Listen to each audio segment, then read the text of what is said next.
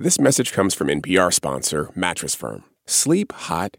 Mattress Firm's sleep experts can match you with a cooling mattress from the Tempur-Breeze collection from Tempur-Pedic, so you can experience measurably cooler sleep all night. Get matched at Mattress Firm's Memorial Day sale. Sleep at night.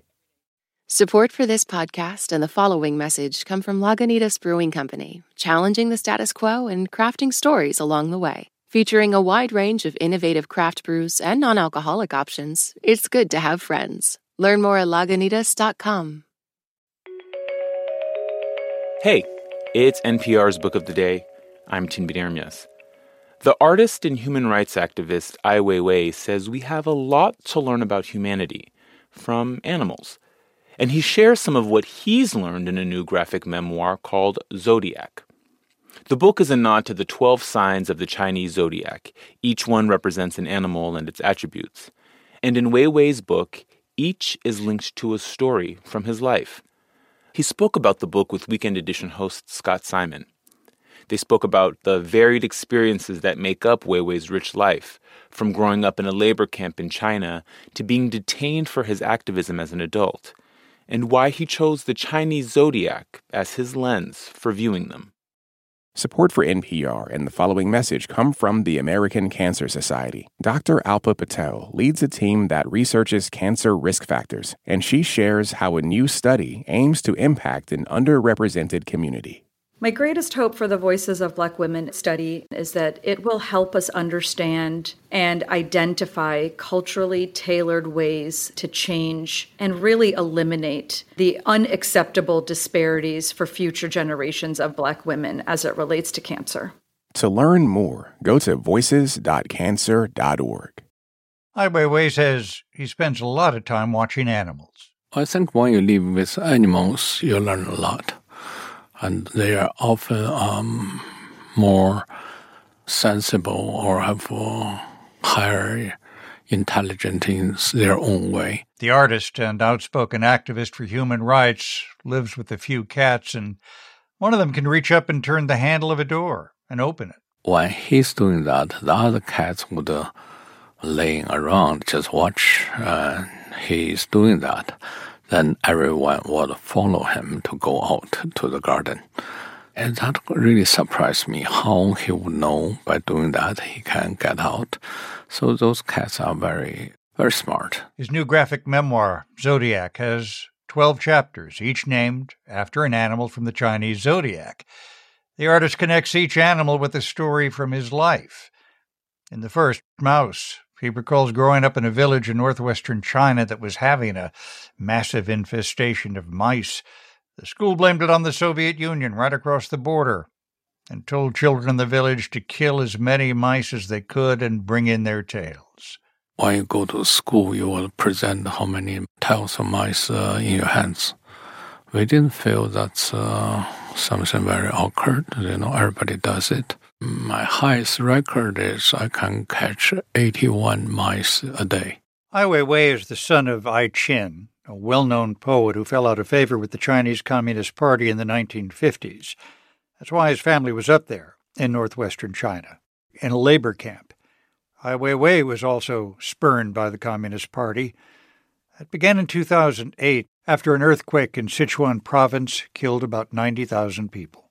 But in China, they automatically think the casualties are caused by the natural disaster, which I don't look at that way.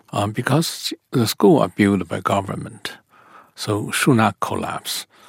But very often you say school collapsed, but the other building standing next to it is not collapsing. So Ai Weiwei began his own citizens' investigation to find out why so many people had died, including many thousands of children. So I organized the team to go to the locations of earthquake, and town by town and family by family, also school.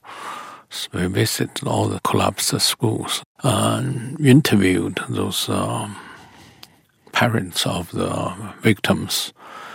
By doing that, we collect over 5,000 students' name and birthday.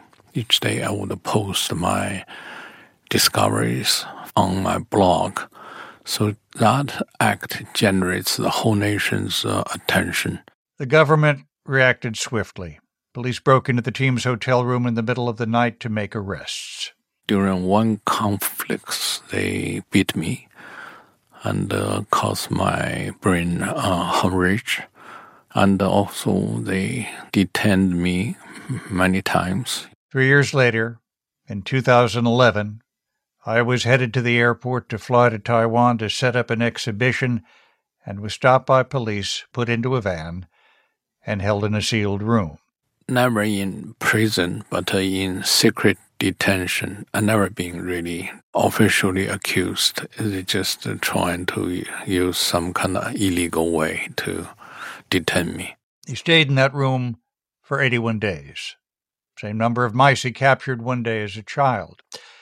Eventually, Ai Weiwei was released and left China for Europe a few years later.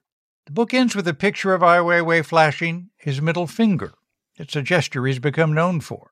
Well, it's a silly gesture, but it becomes more and more meaningful when it's become a form of resistance. So in today's condition, we often want to raise our middle fingers. And he says he's raising his middle finger not just to China, but also the West.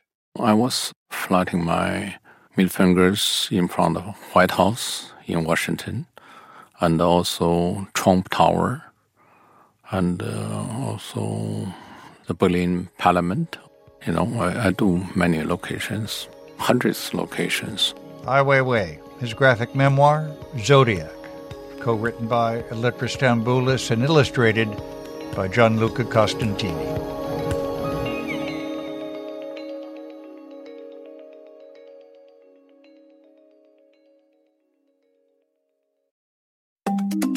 Drake and Kendrick Lamar have been lobbing some serious accusations at each other.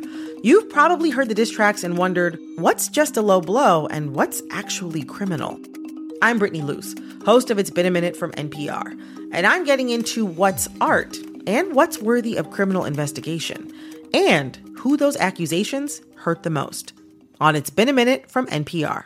This message comes from NPR sponsor Stamps.com. When you make decisions for your company, you look for the no-brainers. And if you have a lot of mailing to do, Stamps.com is the ultimate no-brainer. Mail checks, invoices, documents, and everything you need to keep your business running. Get rates up to 89% off USPS and UPS. And with the mobile app, you can take care of mailing on the go. Sign up at Stamps.com with code PROGRAM for a special offer. That's Stamps.com, code PROGRAM. The Bullseye podcast is, according to one journalist, the, quote, kind of show people listen to in a more perfect world. So make your world more perfect. Every week, Bullseye puts the pop in culture, interviewing brilliant authors, musicians, actors, and novelists to keep you on your pop culture target. Listen to the Bullseye podcast, only from NPR and Maximum Fun.